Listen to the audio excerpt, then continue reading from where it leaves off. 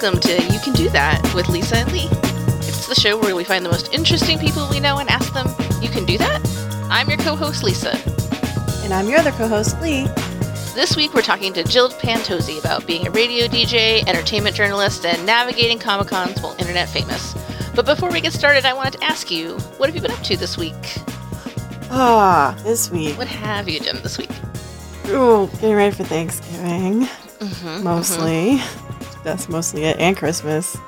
Yeah, that's why this isn't going to be quite out. I think on our usual Tuesday, but that's okay. Yeah, No one cares yet. No. Yeah, we go to my sister's family for Thanksgiving, and it's me and her sister-in-law, and we do all the cooking. So fun. Yeah, I like it. I like cooking, and I like Thanksgiving, so I'm pretty excited.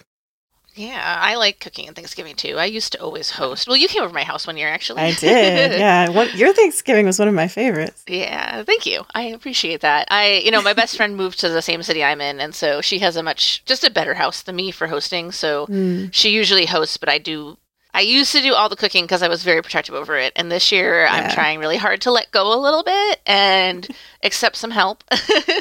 I used to just be way more I wanted everything to be I had a menu set out, but I think I'm ready. So she's got a couple dishes this year. We're going to do a lot of it together. I think it should be a lot of fun. My brother's coming. Oh, yeah. My parents are coming down. Her dad's coming with his wife. That will be fun. But we did have the issue of we have so many desserts. Lee, so many desserts. Because my way of handling people asking me if they could bring something was that I've never done dessert at all. I've hosted Thanksgiving a gazillion times, and what I figured out early on is that was the step too far for me. I loved cooking, I could do all the cooking, but having to prep with enough thought to get desserts prepared too was just too much for me. So it made it really easy because everyone always almost insists on wanting to bring something. Yeah. And so I would always just be like, please bring a dessert. And then we'd have desserts and I wouldn't have to make them. Not that I don't like baking. It's just, it was one more stressful thing. But this year it got a little out of hand because we tried to tell people no and they did not take that. Ours is weird because my sister's mother-in-law, she just cannot let go of the idea that it's too much work for everyone to cook because she doesn't cook. And she also is just the most intimidating part to her is the meat. So she's just every single year she's like, we'll just buy it. We'll just get some, we'll buy it from a local place and we'll just buy a turkey from somewhere. And every year I'm just like, no, please, no. But I don't really get a vote in that one. So I've had to let go of my high control needs around Thanksgiving a long time ago. Yeah. So I just make sure that the sides I like are there.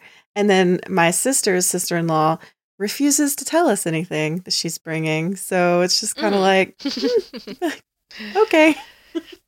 Well, I went out and braved the store today, and it actually wasn't too bad. I went to Aldi and the regular grocery store, and it was not mobbed. I was thrilled. Well, I hope that's the same for me, because I have found myself without olive oil or any oil. I have to go. Well, I had to go.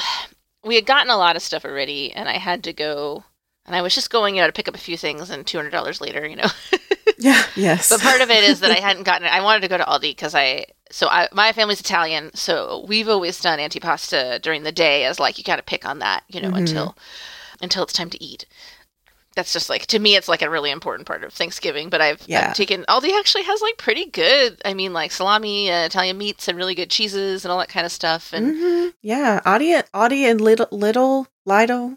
Yeah, they both do. It's not the fanciest, but it's pretty good, and it's so cheap comparatively. So I had been waiting to go do that, and I had to do that. And then there were just a couple things I realized I had forgotten, and I already just realized what I forgot. I still forgot something.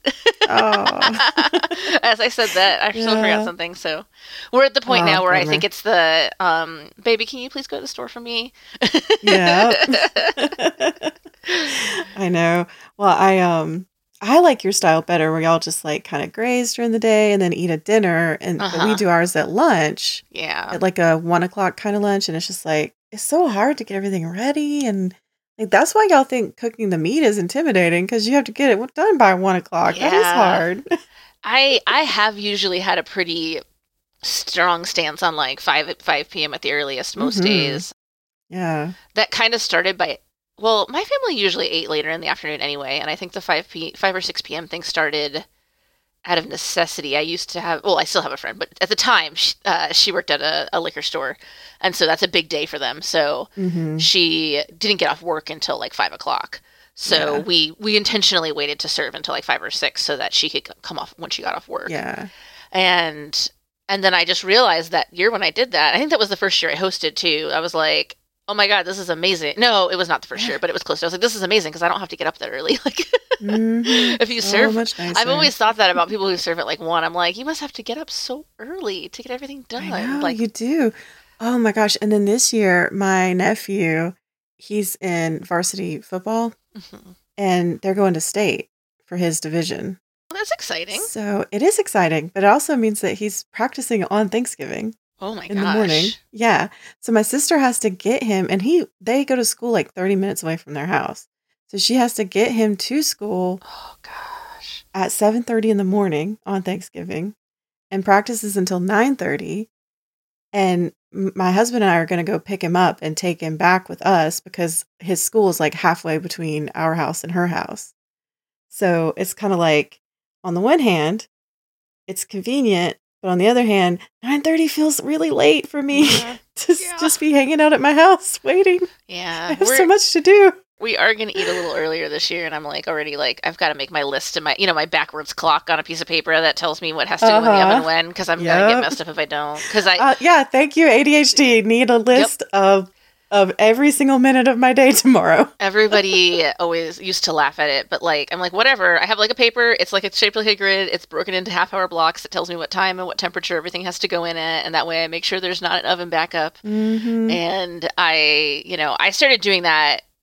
Now that I think about it, before I was diagnosed with ADHD and didn't realize I had it. And wow, that makes a lot of sense now.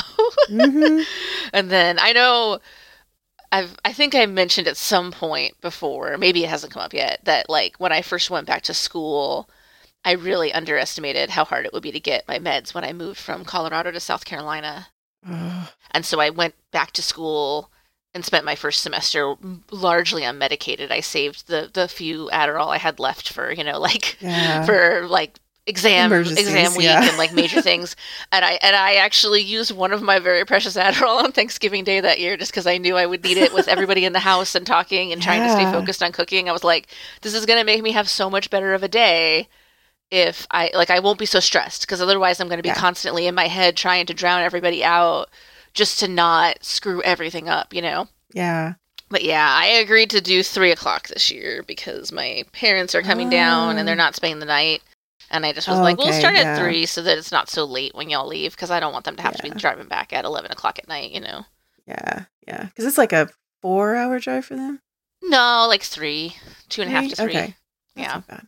Yeah. I guess they're far enough out that they're as close Oh, right. Because you're not in Charleston. You're, yeah.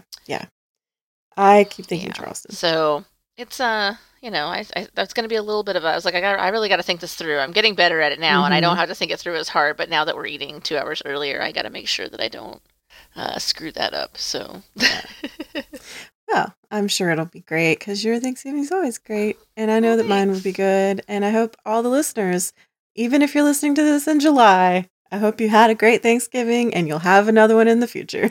Yeah. So on that note, we've talked about Thanksgiving for about 10 minutes. I guess we should move on to our interview with the incredible Jill. Yeah. This one was good. She was a radio DJ and like journalism, and Jill's just done so many things, and I'm always ready to see what she's up to next because she's incredible. So well, let's find out.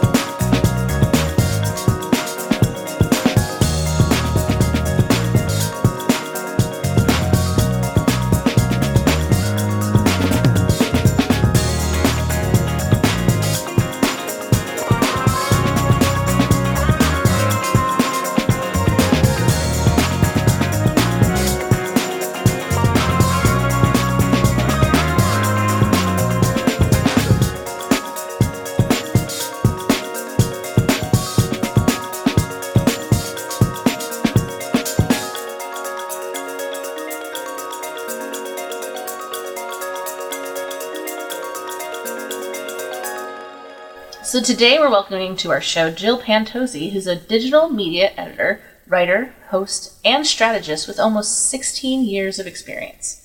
The creator of thenerdybird.com, her work has appeared in Variety, The Hollywood Reporter, MTV News, IGN, and more. Jill has led the newsrooms of IO9 at Gizmodo and the Mary Sue and is passionate about creating inclusive communities. And the thing I love about Jill is she's done so many amazing things that at the end of this she just sort of tacked on, I'm not sure if you want me to talk about my radio DJ work, but I could do that too, because she was also a DJ on the radio for almost like 7 years, 6 years. Is that about right? Yeah, almost 6. So, yeah, before all of that, we're also an on-air DJ. That's kind of incredible. So, welcome to the show, Jill. Yeah, welcome. Thank you. I'm so excited to be here. I am excited that you worked at IO9. I loved that website. Oh, thank you so much. Yeah. One of my favorites. I actually just found out recently, a neighbor who I'm friends with now, it came out that she was like, did you know, and this was at dinner with a bunch of other friends, did you know that I was actually a fan of yours before we met? And I was like, no. I was like, so you're stalking me is what you're saying. And she was like, maybe. Just a little. As somebody who has attended more than one convention with you, I would say you are quite famous within a certain group of people, for sure. Yes, yes. It's funny. Like I've said this a lot to people. It's like they'll be like, "Oh, you're famous." I'm like, "Well, I'm not like famous, but if you take me somewhere very specific, there'll be a lot of cheering." Well, I mean, that could be an interesting place to start. What's it like being internet famous? Oh, God. It was a slow process, right? And I feel like between my blog and then like meeting people that way, and then Twitter was the place where everyone met back in 2008 and around that time. And, I'm not like a lot of folks meet me and they say, oh, well, you're so normal and you're exactly like you are online. And I was like, yeah, what did you expect? And I guess it's just that a lot of real celebrities act a certain way. And, I'm a normal person. So I treat other people like normal persons. But I think the one time it really hit me was, I want to say it was 2010 or 2011 San Diego Comic-Con. I was on a panel in the second biggest auditorium I think they have at the convention center. So it was like 2,000 something people, and they were going down the line introducing everyone. And, there was like a couple real celebrities on there, so they got good cheers. And then they got to me, and I was like the second highest cheer of the entire panel. And I was like, oh my God. Wow. So that was really cool. Yeah. This is an aside, but I recently went to Dragon Con and we had a couple of panels and they were tiny. I mean, like, I think maybe there were 50 people at our second one, but I've never done any public speaking at all. And I was so nervous the whole time, but like, I don't know. Then I got up there and people are clapping for you and they look happy that you're there and you're just like, oh, well, this is fine. I can do this. Yeah. No, it's great. It's cool. And the funny, you mentioned Dragon Con because I've gone there just once and it was a really interesting experience because everyone was all over the place, right? It spread out a lot. Mm-hmm. But at one point, not to name drop, but I'm friends with Felicia Day. And I ran into her and like a bunch of her folks there. And she saw I was kind of like very overwhelmed by the entire, convention. And she was like, do you want to just like walk around with us for a while? I'm like, yeah, okay. And that was great because then nobody recognized me because everybody was looking at her. Yeah. I do. I believe that. That seems about right. Yeah. Okay, well, actually, maybe talk a little bit about being an on-air DJ, actually, because I think that's really interesting. And we've been friends for a really long time, and I've not ever actually heard, I knew that was true, but I don't think I've ever actually heard you talk much about it. So, like, how did that start? What was that like? Yeah, so I went to school for like street journalism. I was intending to be a news anchor one day. And I appeared on the Jerry Lewis Labor Day Telethon, the New York version of the show, every year for like 20 some years. And all the people there behind the scenes and all the news anchors there, they knew that's what I wanted to do. So when I graduated college, I was on, that year, and they said, oh, we're so happy, and you went to school for this, and hey, if anyone out there, has a job for Jill in TV or radio. And the guy said radio, and I'm like, oh, that's weird. I've never mentioned radio to him, but whatever, it was kind of an aside. And like a week later, the Muscular Dystrophy Association contacted me, and they're like, yeah, this DJ from South Jersey, like his parents were watching, and they said that he should invite you down to his radio station. And I was like, what is even happening right now? And the funny thing was, right, so I was living in New Jersey at the time, and their station actually didn't come all the way up to where I was. So I'd never heard of them before. So it was this very like, okay, I'm just walking into this thing. I don't know these people, but let's see what happens, And he was their morning show host, and they were, the other host was on vacation. So he was like, do you want to come on, and chat for a bit? And I was like, yeah, okay, sure. And now he had not actually seen me. It was his parents, that saw me on TV. So he didn't know what I could do, but we immediately got into like this like really fun banter. And then like he went to commercial, and he looked at me and he was like, oh my God. He's like, you're really good. I was like, oh, thanks. Yeah, this is kind of, I talk for a living, and I want to, be doing that kind of thing. So anyway, spent an afternoon there, and he was like, yeah, I just thought I was going to give you like a tour. He's like, but we have the night position opening here. Would that interest you at all? And I was like, holy cow, like last thing I ever expected. And of course, it wasn't like what I was intending to do, but I'm thinking to myself, I can't pass this up. This is an incredible opportunity.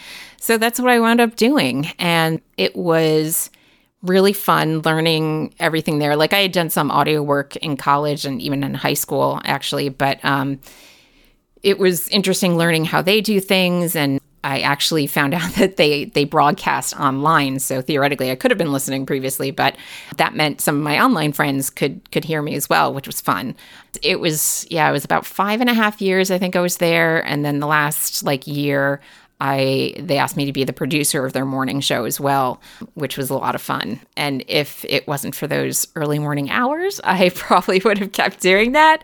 But that was around the time that I started my blog, and then I started picking up all sorts of freelance work, and I was like, oh, wow, this can be a thing too. So that's when I left the radio station. So did you actually kind of live the internet dream? Like you had a blog and you started picking up work from putting yourself out there and got paying work that could let you quit your other job? Is that the right order here? Yeah, basically. Yeah. So I had been geeky since birth, but I had never read comics until 2006, I want to say, maybe 2005. I was dating a guy, and he was like, you like all this stuff. Why aren't you reading comics? I'm like, I don't know. No one's ever introduced me properly. So anyway, he started me on it, and then I was hooked, obviously. And so when I was thinking I miss writing a bit, so let me start a blog, and I'll do it about this because this is fun and new and exciting for me. And it was fun because back then I was on Blogger, and there was I don't remember exactly if there was a name for it, but there was a way where you could go to other people's blogs that were similar.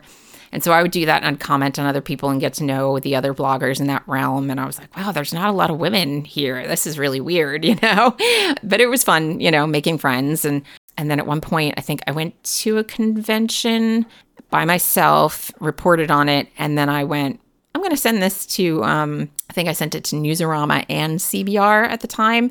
And Newsarama didn't get back to me, but CBR did. And it was Jonah Weiland, the creator and owner at the time. He was like, this is exactly the kind of reporting that we're looking for. Would you like to, do some work for us? And I was like, yeah, sure. And so that's kind of where it started. And I did my first convention coverage for him at New York Comic Con one year. And that went really well. And I actually did some hosting for them as well. And then, Newsarama eventually hired me as well, which is very funny. But and it just started wow, this is a thing that people actually do freelance. I would have loved to have a full-time job doing it, but it was enough at the time where I felt, obviously I had the privilege of still living with my parents, so that helped. But it was a really cool thing to say I did. Yeah. After, I'm trying to get the timeline in my head. After the radio where did you go after that?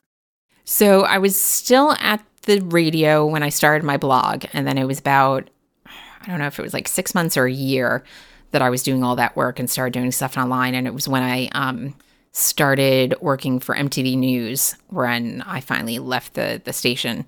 And because MTV News at that time, it was pretty steady work. You know, it wasn't like full time, but it was like, you know, basically an everyday thing. So that's when I sort of made the leap and started freelancing for probably way too many sites.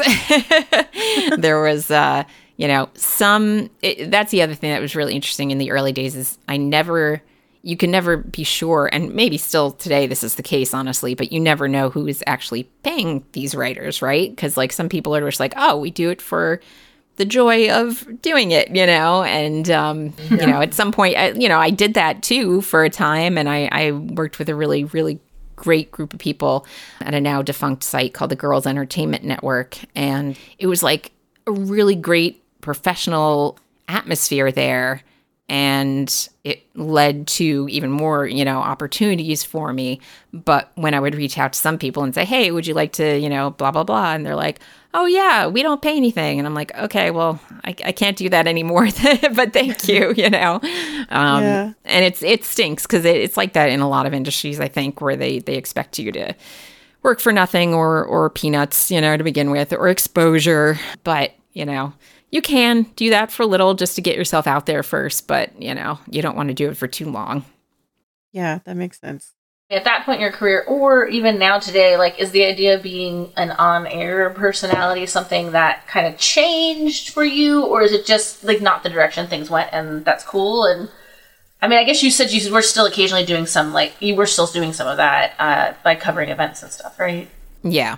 I would say that my thinking on actually going and being a news anchor, because so in college I did sort of what they call the contract major, and so I was able to like pick and choose the stuff that I thought was going to get me to being a news anchor. So I also minored in political science, and I interned at a local news station and in my senior year, and it was a really, really great experience. I loved the atmosphere there and the pace of everything. But I would go out with reporters every once in a while and kind of shadow them. And there was a point where there was a story. And to me, right, this was not a story. And here's my, 21-year-old self going, okay, don't say anything, like you don't want to step on anybody's toes. But basically the story was just like a really horrifying one. And it was an accident. Somebody in a family accidentally ran over their kid. And we had to go to their house and knock on their door to try to get a comment from them. And I'm like, why are we doing this? This is terrible for this family. There's no reason to be here doing this. And even the guy who was like, doing the reporting, he was like, yeah, but we have to. And I was like, maybe this isn't for me. I guess at that point I didn't understand that morals didn't always come into play in the news world. And that was something that was just too important to me to give up. So as far as doing it like in a serious aspect, and that's not to say entertainment reporting isn't serious too, but it just, I knew it wasn't for me. So along with the writing, if I had more time when I was at like my full-time writing, editing jobs, I would have loved to do more video. And I still love to do video. It's just, you can see a lot of the work being done by like influencers now. And I look at them and I know how much work is going into it. Like some people might not, but I go to myself, I'm too old and tired to put that much work in. And I just can't do it anymore. So like, if an amazing opportunity came along, maybe I would, try again. But it's a lot to be like on all the time. Yeah. Yeah. And that's something that I've been thinking about a lot because, I'm having a hard time letting go of Twitter because I like that text-based aspect. Yeah. And, I'm on Blue Sky now and it's good. And like I saw someone putting a joke up about like, oh, it's just Blue Sky is for, people who just want Twitter and they don't want to try something new. They just want Twitter from 2007. And I was like, but yeah, I do. Yeah. Because one of the things that I think was really nice about Twitter is that, I'm not saying that there wasn't ever people who are doing this and it was the kind of skill that people who are influencers have in terms of like, figuring out when to post things and how to post things. But especially in the early days of Twitter, you had the ability to like gain a following and have people listen to what you say just by kind of having an interesting personality. Like, Right, right. And like, that's still kind of true for some other media, but there's so much work that goes into it. Like it's so much more work to be interesting on TikTok or Instagram than it is to be interesting on Twitter, you know? I can do that in my PJs without my makeup on, you know? I mean, you know, even on like Blue Sky now, social media overall, it's been a drain, I think, for all of us, you know, mentally. And so I have certainly stepped back, and I've been able to do that because I haven't been working at a website that I needed to like promote constantly, right? But getting on Blue Sky and being like, wow, it's really refreshing to not care how many followers I have, you know? Right. And like, but it also makes me think if I was trying to do that, if I was trying to get like the 30,000 I have on Twitter, what would I even do now? Because everything, like you said, is so different, and being yourself is almost not enough, which really sucks. Yeah, like I think that might be part of the reason why I'm having a little bit of a hard time letting go of Twitter, because it's like the place where I feel like I have an audience, which is maybe a little conceited to say, but you know, but is mildly true for me comparatively. Because I mean, like I don't have 30,000 followers, but I also have never really. This is the first kind of content I've ever tried to produce. I've never really had a blog. I've never been producing kind of, you know, I that audience came from just like being silly on the internet, you know? Yeah. And I have a good community of people there in a couple different aspects of my life, be it some of the more like nerdy and fandom places and nuclear Twitter, and like, it's not building, and part of me is just like, well, that also took a really long time to build too, so maybe it will get there, but you're right, I don't think it's quite the same anymore. It was an interesting time to be online and meeting people, and have to just let it go, I guess. Yeah. It's grief. Yeah. And Lee's over there just like, if no one would ever talk to me, that would be fine. Great. What if no one knew I existed? And yet I keep making podcasts. And I just stay off social media. It's fine. So at some point you transitioned to like more of a regular full-time position. Was the Mary Sue where that happened? Yeah. And that also was, I have Twitter to thank for that one, actually. I was at that point just kind of like desperately, please, I really want a full-time job with benefits. Can I please do this work for someone, you know?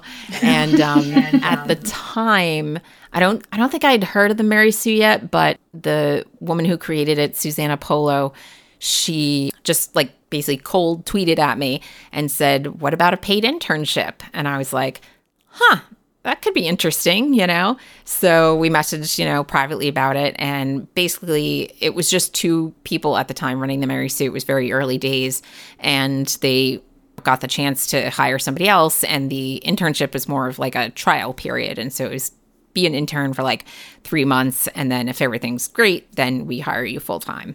And that's what wound up happening. And I was just like so overjoyed that was where it happened for me, because they were such wonderful people, and the community there was really, really great, and like actually cared about things and wanted the media that we were consuming to be better, you know, and to strive to be better. And that was a really great place to like live, you know?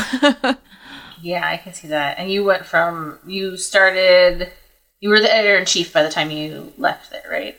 Yeah. I started, started as an intern, but then when I was full-time, it was associate editor. Yeah. And then I got bumped to managing editor at one point, and then we had a whole merger with another site in the network ecosystem and took on all their writers, and I was editor-in-chief, and it was quite a hectic time, I will say. We had built ourselves up to such a level that, you know, big people in the business were actually paying attention to us, which was both cool and frightening. Like, I found out after the fact that we were mentioned by like the CEO or something of Sony when there was that big hack many years ago. And we were mentioned like in an email that she sent out. It was like, look, we're not doing good enough here, you know? And I was like, whoa, that is wild. And they're actually reading us. And then I was at San Diego Comic-Con, an event that was oddly enough for Game of Thrones beer, right? But they invited some of the actors to help, promote it. And I got a few minutes with Pedro Pascal, which was incredibly frightening for me because I was already ridiculously attracted to him and tried to keep my cool, be professional, Jill, and when I went to speak to him, I said, I only had, I think maybe like 2 minutes, right? They gave each person. And I said, I'm Jill Pantozzi, I'm from the Mary Sue. And he goes, and gives me this really thoughtful head tilt and goes, I know the Mary Sue. Oh my God. Did you die? Oh my God. How do I continue living? It was truly I wish I could have talked to him about that. How did you come to the Mary Sue? What do you think of everything? But again, I had 2 minutes, so I had to get my, actual Game of Thrones questions in. But yeah, so it was really, really wild, but just a tremendous amount of work. And I think, like I said before, about how sometimes you couldn't tell who paid and who didn't. We were all full-time people, right? And then we had some freelancers who we paid. But there was a lot of people outside who thought we were not getting paid and just doing it for the fun of it. And I was like, no, this media guy owns us, we have a big boss. It's not just, us. And I think that was really a wide awakening for some people. Oh, these are, they're professionals. They're not just fans, but it did make things very difficult when we got, bigger. And especially when we did the merger with Ecosystem, which I never thought was a good idea. But of course, no one, wanted to hear that at the time. Well, I should say not no one, but, the person who was making that decision. The people who made the decisions. Yeah. It did not go well. It was oh, it's just going to happen one day. And I was like, we need to tell people. And they're like, no.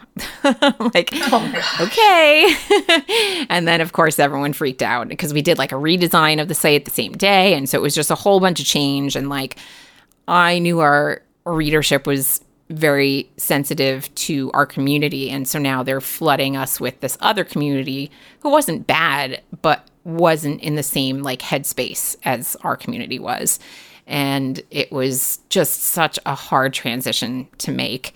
And I felt really bad for the Ecosystem folks too, because they had such a unique thing going themselves, And so to see that just kind of, and it's, you see it more and more these days where something just gets either acquired or merged, and then the other thing just disappears. And it's why did you do that? Something was good there and you just got rid of it for no good reason. That makes me think a lot about when I worked for a company that got acquired by a big company, right? Yeah. And I found out I think I found out it was happening while I was at PAX East. Oh boy. And we were all kind of sitting around having some drinks at the end of the night, and I was yeah, so I found this out. It's kind of a big deal. And they're like, yeah, because I had worked for a smaller, a medium-sized company who they seemed very happy. I had no idea they were even thinking about doing that, Right. And I was like, well, they said they did all these things and it sounds very promising and it doesn't really seem like it's a big deal. But, I also don't know a single person in my life who has a story that starts with, so my company got bought out and it ends in a nice way. Right. So I was so I'm a little apprehensive, and we'll just say I had the right to be apprehensive about that experience. Yeah. But yeah, what was unfortunate towards the end there is I realized, well, one, I knew for a long time that I was completely underpaid. We all were. And that wasn't going to be changing anytime soon. And I was 100% clear on that. And there also was no growth after that, right? Because they had all these other sites and they already had an editor that kind of was above, all the site editors. So anyway, I, got to the point where I was like, why am I even doing this anymore? The people above me don't appreciate the work I put in. I'm not getting paid well for it. And I'm really ruining my physical and mental health just being here and doing all this work for little reward. And it was one of the hardest decisions I ever had to make to leave. And I seriously, my readership sent me flowers on my last day. Aww. My boss didn't even give me flowers or say anything. My readership did. And that made me lose it. I just cried. So yeah, it was really hard to lose that as my little home because it did mean a lot to me.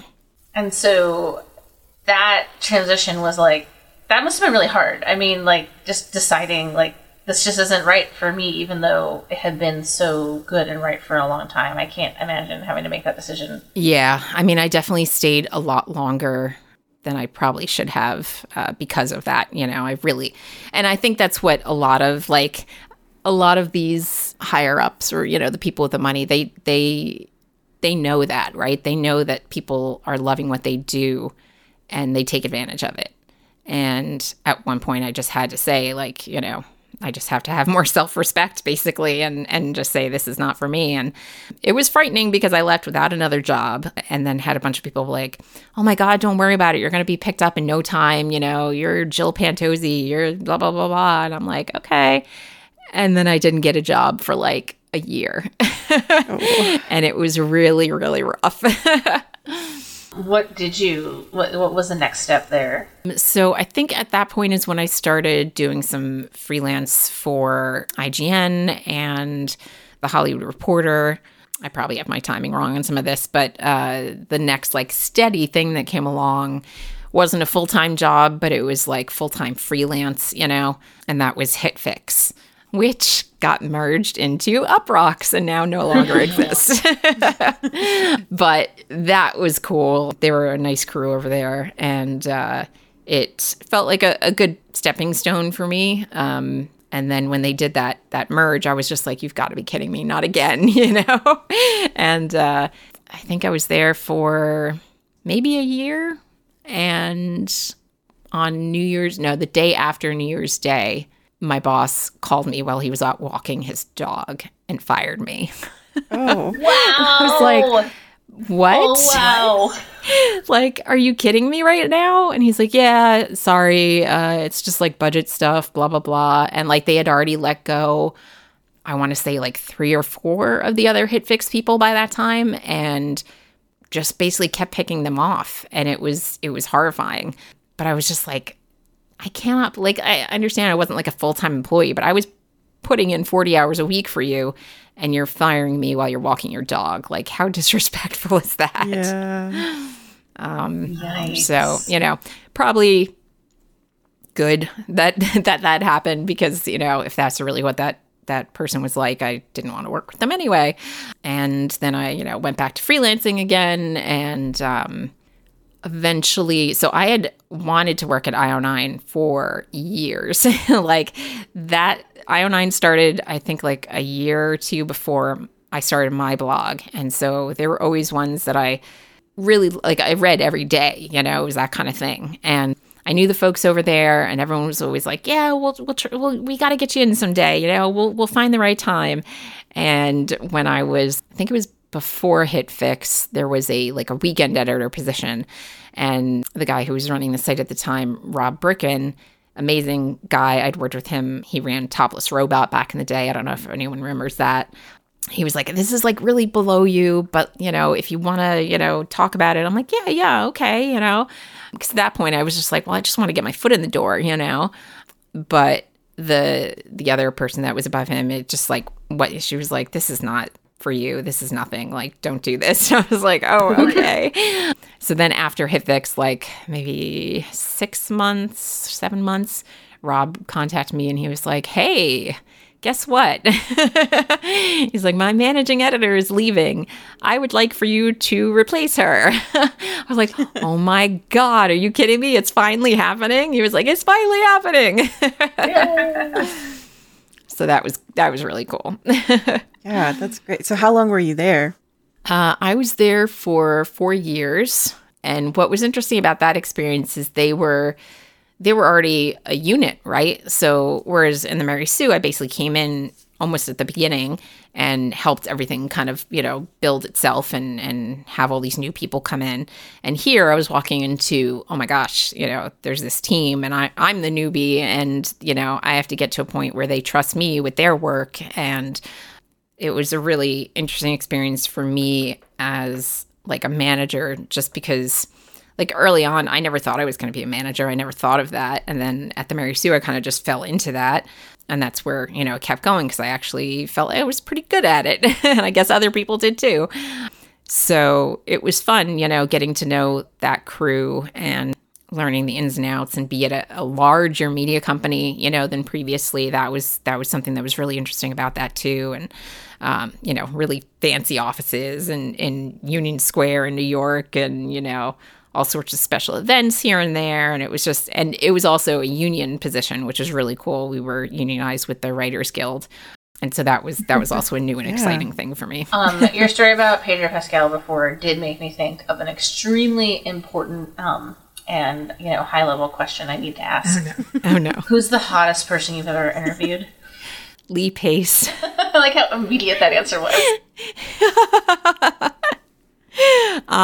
For that one, it was virtual, thank God, because that man is 8 feet tall. I don't know. He's huge.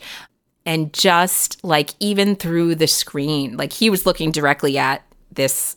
I'm sure it wasn't a computer. It was a nice camera, and I'm pretty sure he had a thing that he could see me, but it looked like he was looking directly into my eyes. And it was great because Pedro Pascal gave really good answers too, which it was really nice to hear.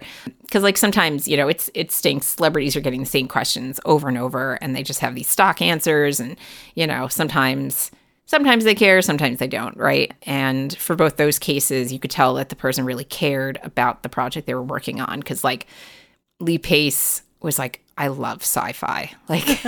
Just spitting out all this stuff that I didn't even expect, from him. And I'm like, this is amazing, But every time I see him on Foundation, that's what the interview was for on Apple.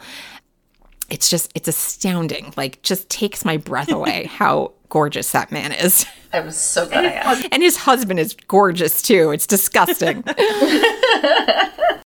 To switch gears a little bit, I am trying to figure out how to ask this delicately, because what I don't want to do is be can you believe that this woman has a disability and she can live a life in the world? But but something I've always been kind of astounded about by you and admired about you is that you do use a scooter to get around. You have limited mobility, right?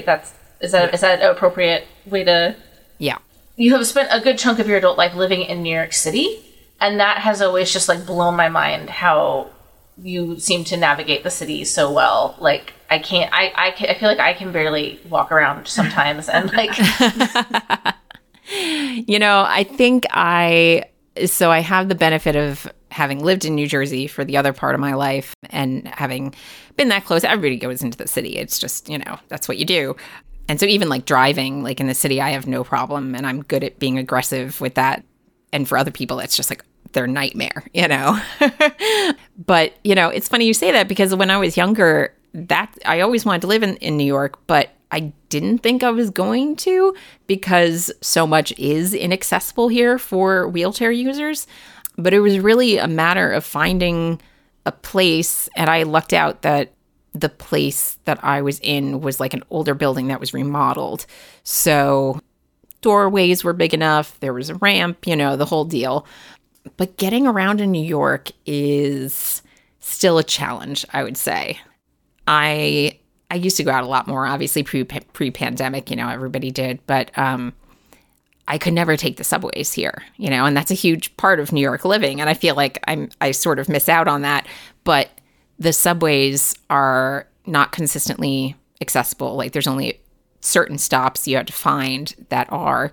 And then even when you find those, sometimes the elevators are broken, or the train, car doesn't meet the platform. And so you can't actually get into it. So I learned that very early on. I was like, okay, this is just not, for me, which sucks. So I'm one of those New Yorkers, I look at everybody else. I'm like, I don't know why you have a car. I know why I do. Everybody else, what are you doing sitting in this traffic every day? Oh my God. I kind of know the answer, because as a society, we're just not very great at being accessible. I mean, ADA requirements are really, really low bar, and we still don't force everybody to meet them. But how does, in the year 2023, how do they get away with having an entire system of transportation that is just not accessible? They don't have it. They don't meet any of the most basic requirements. Yeah, well, I think you kind of hit the nail on the head when you're talking about, there's just no one to enforce the Americans with Disability Act. I think only like now certain things are starting to happen. I think there's a lawsuit happening that like somebody was trying to, I want to say it was a hotel or something, but they're suing, and I think it's going to the Supreme Court for, hey, this is supposed to be a certain way and it's not. And somebody has to finally kind of put themselves out there and take that kind of stand. And it's really tough because so far there has been no real, it's just basically people doing it because they feel they have to, they're obligated to, basically. But people, for the most part, don't go like above and beyond that. Like there's been times where like I'm at a hotel and the biggest thing at hotels is the bed height, which is not something that's covered under the ADA, surprisingly. So the toilet might be fine height-wise, but the bed is like 3 feet off the ground. And I don't know how anyone, like, let alone disabled people, like able-bodied people too, like who wants to get into a bed that high? Like you would need steps, like it's just ridiculous. So it's little things like that. And then of course you fall into a lot of the places in New York are older. And if they were before the ADA, which was 1993, they don't have to retrofit unless they're doing something like $20,000 worth of work on the place anyway. That was something I actually learned when I went to this bar that we did some geek meetups at. They have this incredible like downstairs area and an upstairs area, but they have this lift in like the middle of the staircase. And I remember when the guy was like setting it up for me, I was just like, this is great. I'm so glad you guys have this. And he's like, oh yeah, like the owner did a whole remodel at one point, and because, we were doing this much over, we had to. And I was like, oh, okay. So it's interesting. And obviously the subways are terrible in many other ways as well for everyone. And that's a matter of just, I think, the politics in New York. Because I've been to other cities and it is much better. Yeah, it really does kind of blow my mind that the whole subway system can be like that. I mean, maybe are some of the accessible stations ones that they've had to do big remodels on, or? I think, I don't know when like they started putting elevators in, but I think for the most part that was for like people with baby carriages or luggage, and it was like an afterthought. It was just like, oh, we have space for it at this station. Let's put it here, Oh, I guess you people with wheelchairs who leave the house sometimes can use it too. Yeah. I don't know. They're doing some refit on, I want to say, one of the elevated trains, and they were making some crazy excuses about why it wasn't going to have an elevator. And it was just like, you're doing all this work anyway. Like, how can you possibly not put an elevator there? And it wasn't only that, like the stuff that they were trying to do to make accessible, they're like, yeah, all this isn't going to be done until like 2025. And that was like 2 years ago. And I was like, wow, like priorities, man. Wild. I have a hard time imagining living in a city, period. But New York seems especially just difficult. Yeah. The one thing I will say is, New York gets a bad rap for everybody being mean, and I think everyone here feels like they have to have a certain like roughness about them to like just be here. But I have had some of the best random stranger experiences with stuff that's happened. Like my van that I had previously had like a lift in the back that was like a crane style, and it would go down and I would hook it onto my motorized chair and it lifted it up. And I was parking one day and I was getting it out, and I think it was by like a sewer grate or something. And I tripped and I fell, and it was literally like my biggest nightmare ever for, New York to be out alone and have this happen. And before I could even like process how I was going to get myself out of this, some man just put his hands underneath my arms and lifted me straight up and walked away. Like I barely had time to say thank you to him. And I was so shocked.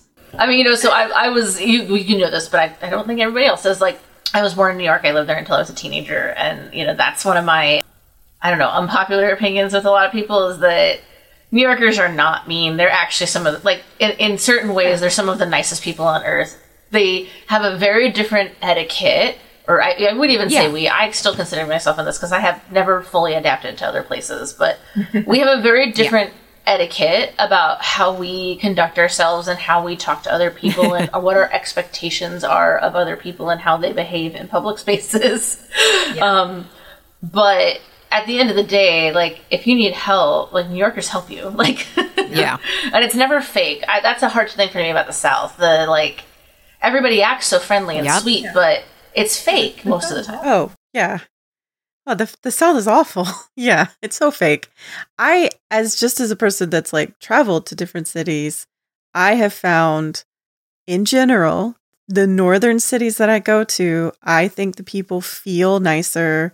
They feel more helpful.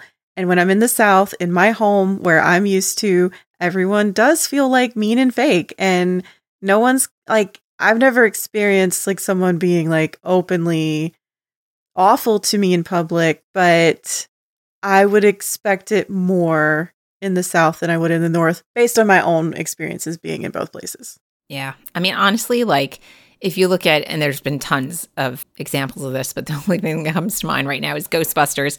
Like, you see how, like, the city all, like, comes together to, like, sing and just, like, help people and, like, do things in that little very small vignette of the city. I think is very accurate. Like sibling mentality where it's like you're fine until you mess with one of us, and then like yeah, we can make fun of ourselves and we can make fun of with it or no, but you know, you start to So also another addition to that is you've done a lot of traveling to conventions that can't be simple or straightforward a lot of the time. Do you have any thoughts about things you could share about how people might not realize they're like being inconsiderate to somebody in a wheelchair in a large crowded convention environment?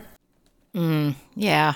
Well, I will say, so just so folks have a better idea of what my situation is specifically, I was born with muscular dystrophy, a type called spinal muscular atrophy, and it's a degenerative disease, but I had like one of the milder cases, but it was still going to, get worse as time goes on. So I was walking, through most of my life. I only started using my scooter in high school, and that was just because it was a very large, spread out school. And so I could help myself a little more, and previously was confident enough to go on a plane by myself to go to some of these conventions. And now I can't even imagine doing that. Because right now I'm not walking anymore because I had 2 falls where I broke my legs. And it's a whole thing. And I'm trying to get back there, but it's tough work. And traveling when you can't help yourself completely, that's a nightmare. And you can look up actually some folks, it's becoming a larger thing thanks to a lot of disability activists talking about it more, where the airlines will destroy people's wheelchairs because when you get onto a plane as a wheelchair user, you can't take your wheelchair onto the actual plane. There's just no room, right? So they make you transfer into what they call an aisle chair, which is slimmer. And then they strap you in like you're Hannibal Lecter and they back you up to where your seat is. It's frightening. But then they just literally take your chair there from the gateway into the cargo hold. So there's no special, wrapping it up or doing this and this. And so some of these people have wheelchairs that are customized and cost $50,000 and they get completely demolished. And so, even now I'm do I even want to attempt? I'm thinking the next time I want to go somewhere, I'm can I get a train? I just can't imagine doing that now. And it's something that you said with the subways in New York, the airlines, I would say, I can't remember which one it was. I want to say it was Delta. One of them was working with somebody to actually create a seat on a plane that would if a person wanted to sit in it, they could, but if not, you could actually remove the seat, but it would still have kind of a shell where the wheelchair could back into and get locked in. And that needs to happen much quicker and everywhere. And so, buses figured that out. Yeah. But, airlines, obviously, they have their trying to make as much money as possible by shoving as many people in there as you can. True. But, I will say, as someone who uses a wheelchair, going to a convention and going anywhere really on vacation or anything else, it just requires so much planning. And that's the part that like I think other people don't think about, is like I have to call hotels and I have to ask them about the height of the toilet and the height of the bed. And, you know, I have to set up the wheelchair accessible transportation when I get there, because if it's a city I've never been to, I don't know what's what. You know, I would say the shows themselves, like on the whole, I think have always been pretty good about accessibility. Like they've always had like chairs dedicated to like wheelchairs on the aisle so they could pull that out or have a companion seat or whatnot. They probably could do a lot better with folks who are hearing impaired, because I've never seen, like, unless you know someone's going to like need it. And I just think that should be the default, you know, because you never know. So anyway, but that is to say that conventions on a whole are a nightmare because of how crowded they can get. And when you're at a convention, you are going through these aisles, you're in a zone, right? Because you're looking at stuff and you're seeing cosplayers and you're not looking down. No one ever looks down, you know? So here I am like 2 feet below where everybody else is. And then all of a sudden, oh my God, and somebody's like tripping over me. I'm like, well, why weren't you just looking ahead, you know? Like, so that's definitely a challenge. I'd say, at least with the kind of wheelchair that I use, it's a scooter, so it has like a front on it, and that at least helps like usher people out of the way and not having to like hit my legs or something. But it is, it's such a nightmare sometimes. Like I'll try to go and do my like show floor run on like the last day of the con when I know it's going to be less busy. Yeah, that makes sense. I know you're saying like you wouldn't necessarily do some of the traveling you used to do when you were younger now, but I don't know. I'm still just very impressed by, like, you have figured it out, and that's something that I think is kind of cool. But I also, just from going to conventions that we were both at, I feel like I don't know when that would have been, like, the early, like, 2010, 2015 range, like, I learned a lot about thinking about what had to be thought, because we thought ahead of time, you know, like, with trying to find a place to go to dinner, trying to find a place to go have drinks, like... Yeah. I don't think I was aware of just how few restaurants in a lot of cities are not... Like, you just can't get in the door. Yeah. And the other thing is sometimes you can call and say, hey, do you have a step? And they go, no. And like my friends have now learned to actually say, can you take the phone and walk outside? Did you just step down? And they'll go, oh, yeah, it's like 2 inches. And like, that matters, you know? Yeah. Yeah. So... I think it's good for more people to think about that, because it's definitely a privilege to not have to think about it, and it's really eye-opening when you start realizing how many places that a certain portion of our society just like isn't allowed to go into because they can't be bothered to have some kind of like level entryway that you can get a wheelchair into. Like once you start looking for it, you're never going to be able to unsee it. I'm so sorry. I've now put this in your head, but I'm not sorry at all. Yeah, you know, honestly, like I know some folks who unfortunately got, long COVID, and it has really messed with their lives, and they've had to start using accessibility aids. And it's, I've had a few folks like come to me like, hey, can I ask you some questions, like logistical things? I'm like, oh yeah, okay. Because that's going to become a much bigger thing, like a lot of people have been affected in that way. And I think society is going to have to adapt a lot quicker than it has previously, because the need is going to be bigger. Yeah. Not that it already isn't, like, 25% of the world has some sort of disability, and you would think that would be enough for people to take action sooner than later, but it doesn't work that way, unfortunately. Are there any other topics related to kind of creating more accessible spaces that you're interested in bringing up? I think I would also just like to point out that when people are organizing events, whether it's a huge convention or just like a book reading or, just something local, accessibility has to be a part of everything. It can't be an afterthought. You have to have people involved, or at least, outsource that kind of thing and say, okay, what can we do to make this inclusive for everyone? Because I think, like you said, once you start seeing it, it's like, oh God, have I been a jerk my entire life? It's like, well, you might just not have thought about it. And I get that, but making events, especially like it's been very unfortunate, some like LGBT conventions and just like local events that I wanted to go to where people were not masked. And I'm like, do you want queer disabled people to be in your community or not? Because we are vulnerable much more, to that sort of thing. And it sucks that folks in that community aren't thinking that way. So I think just really everyone trying to put that into practice, is one of the most important things that they can do.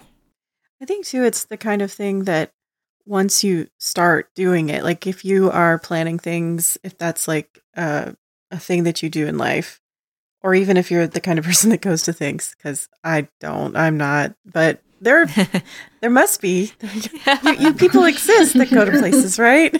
But the more you do it, the more you plan for accessibility, the more disabled people can come to your things. So then you see more of them and then you are thinking more about it, because a lot of times that is the problem, is that if you don't interact with anyone else that's different from you, you don't know what you don't know about that life.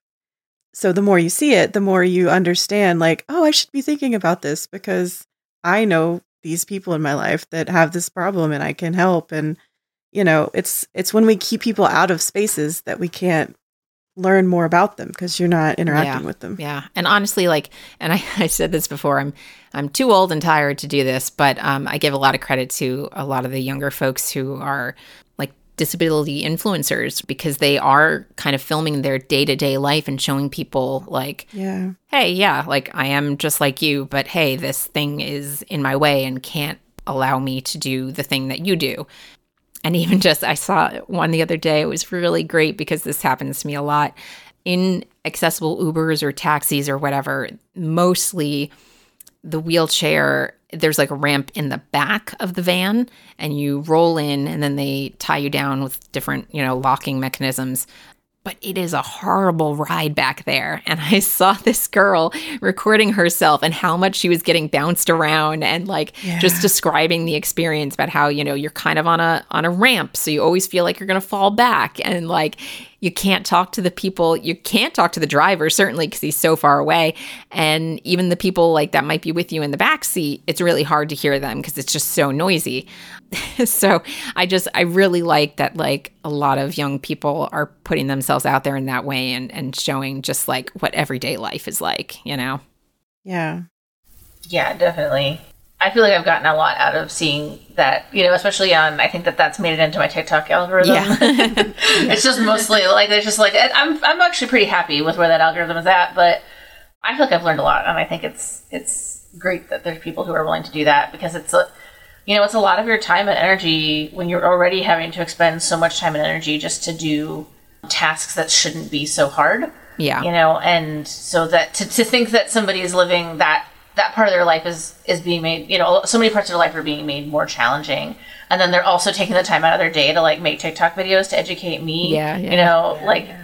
That's, I'm always just so happy that those people are willing to do that, because that's a lot, and it's a lot of labor that's being put out there. Yeah. So.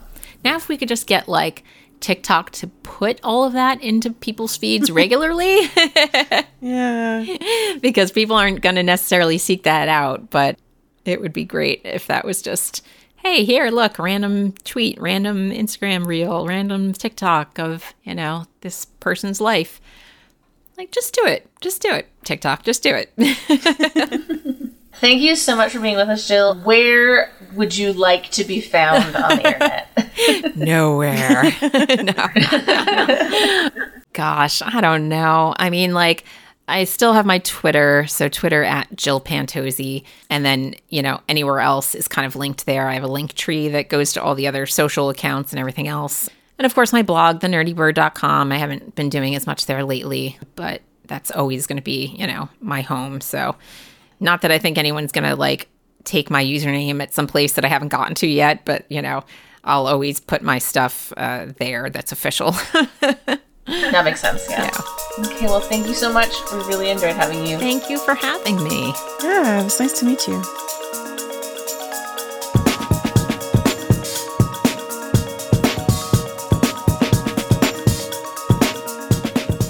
You've been listening to You Can Do That with Lee and Lisa. We're just going to keep interviewing people until we get the person who smells things for NASA to come on our show. If you like our show, you can help us out by leaving a review on all your favorite podcasting platforms. You can join us next time where we interview Scarlett Sims about trivia, community theater, and being on Jeopardy!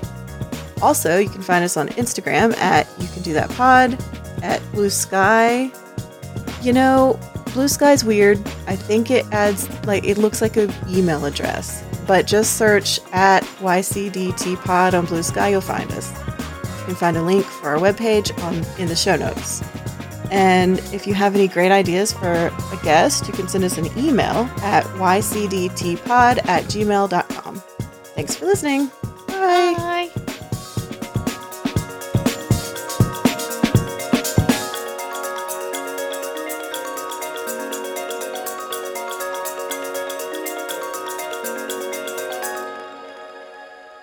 I don't like how I say it. You can do that? You can do that. You can do that. You can do that. You can do that? I'm going to do it that way. Please put that in the outtakes at some point. Yeah. We're just going to keep investigating. Nope, not investigating. Oh, God. We're just going to keep investigating how we can find the phone number of the person who smells things for NASA. You know, I had a panic the other day and I was like, what if they don't have that anymore? What if it's not even a thing anymore? Because it was a thing in 2016 and it's not. But I looked it up and I do still think it's a thing. So we're good. Well, and if they did it in the past, I would still talk to them about it, right? It's true. That's true. But I do think it's a pretty old guy. So I don't know. But anyway. We're just going to take that one from the top.